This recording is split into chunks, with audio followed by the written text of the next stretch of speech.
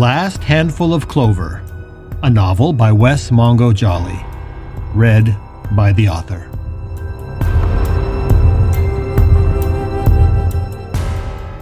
Book 2, Gifts Both Light and Dark.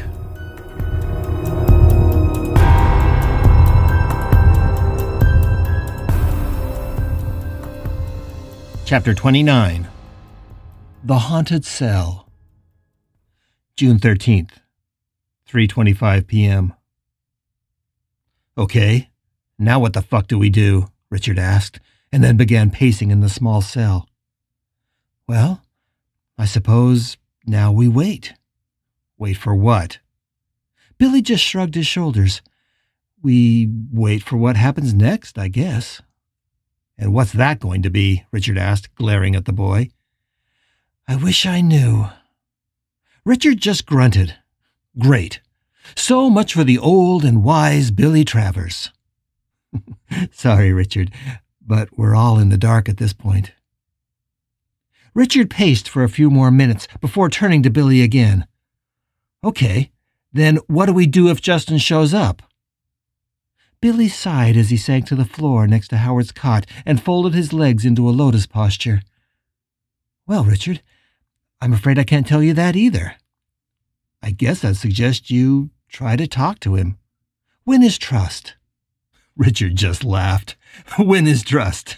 Yeah, that sounds like a great idea. Gee, Justin, I'm sorry I fucked you over so bad, and I'm sorry you thought it was necessary to shoot me in the fucking head.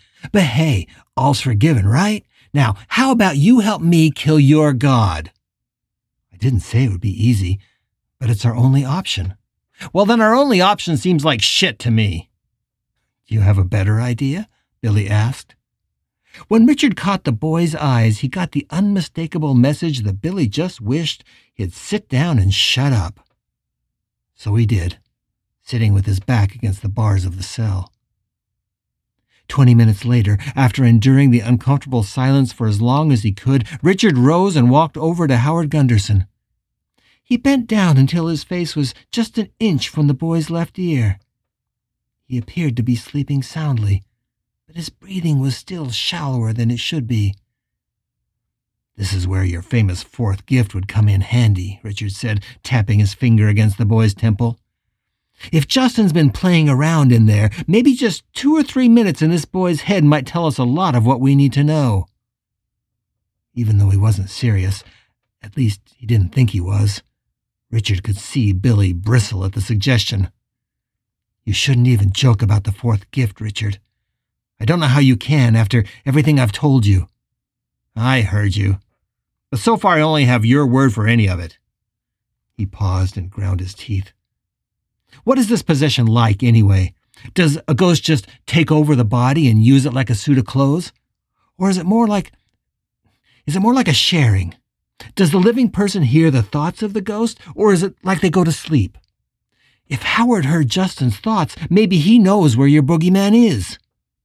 I'm not going to discuss it with you, Billy said, his voice strained through clenched teeth. It's forbidden.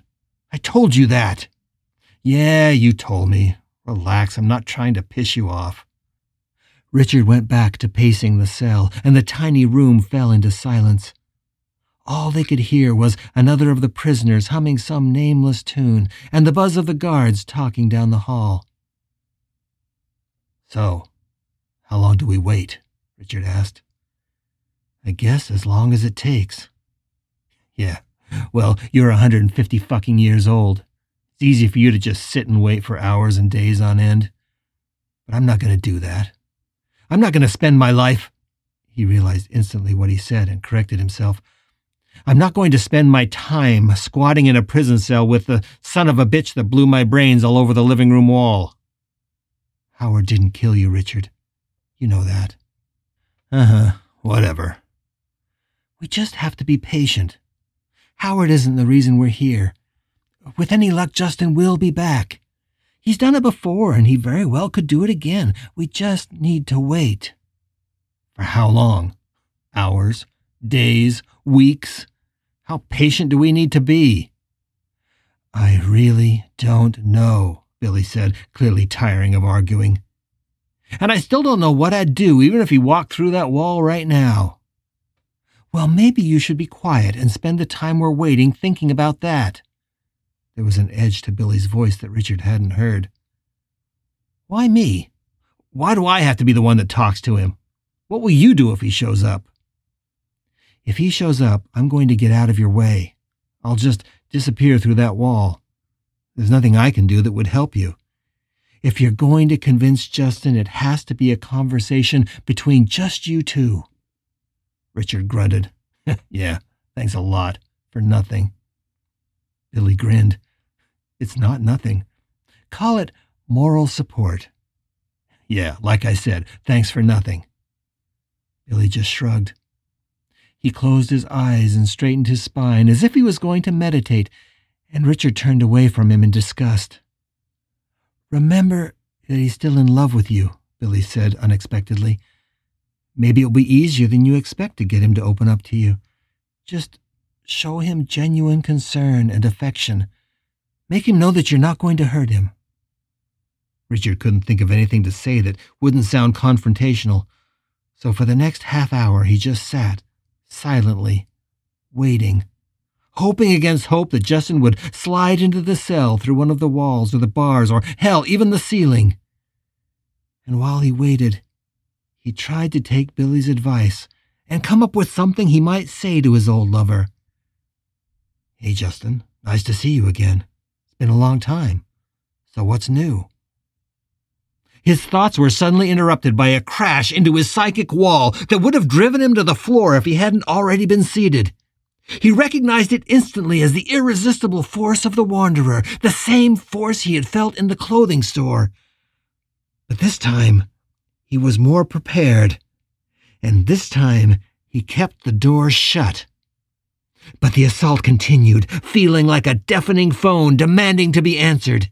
He was just about to yell to Billy to let him know what was happening, but then something Billy said echoed in his mind. There is nothing I can do that would help you, the boy had said.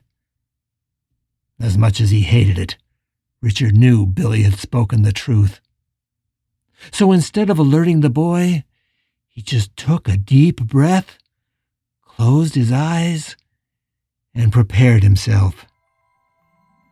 Yes, operator, he thought as he opened his mind. I'll take this call.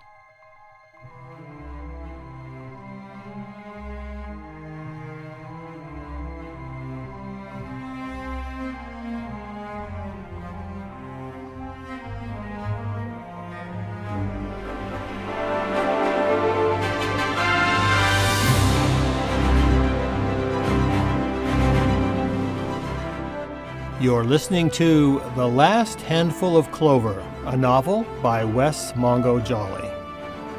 If you're enjoying this audiobook, please consider supporting the author on Patreon. That's patreon.com/Wes Mongo Jolly.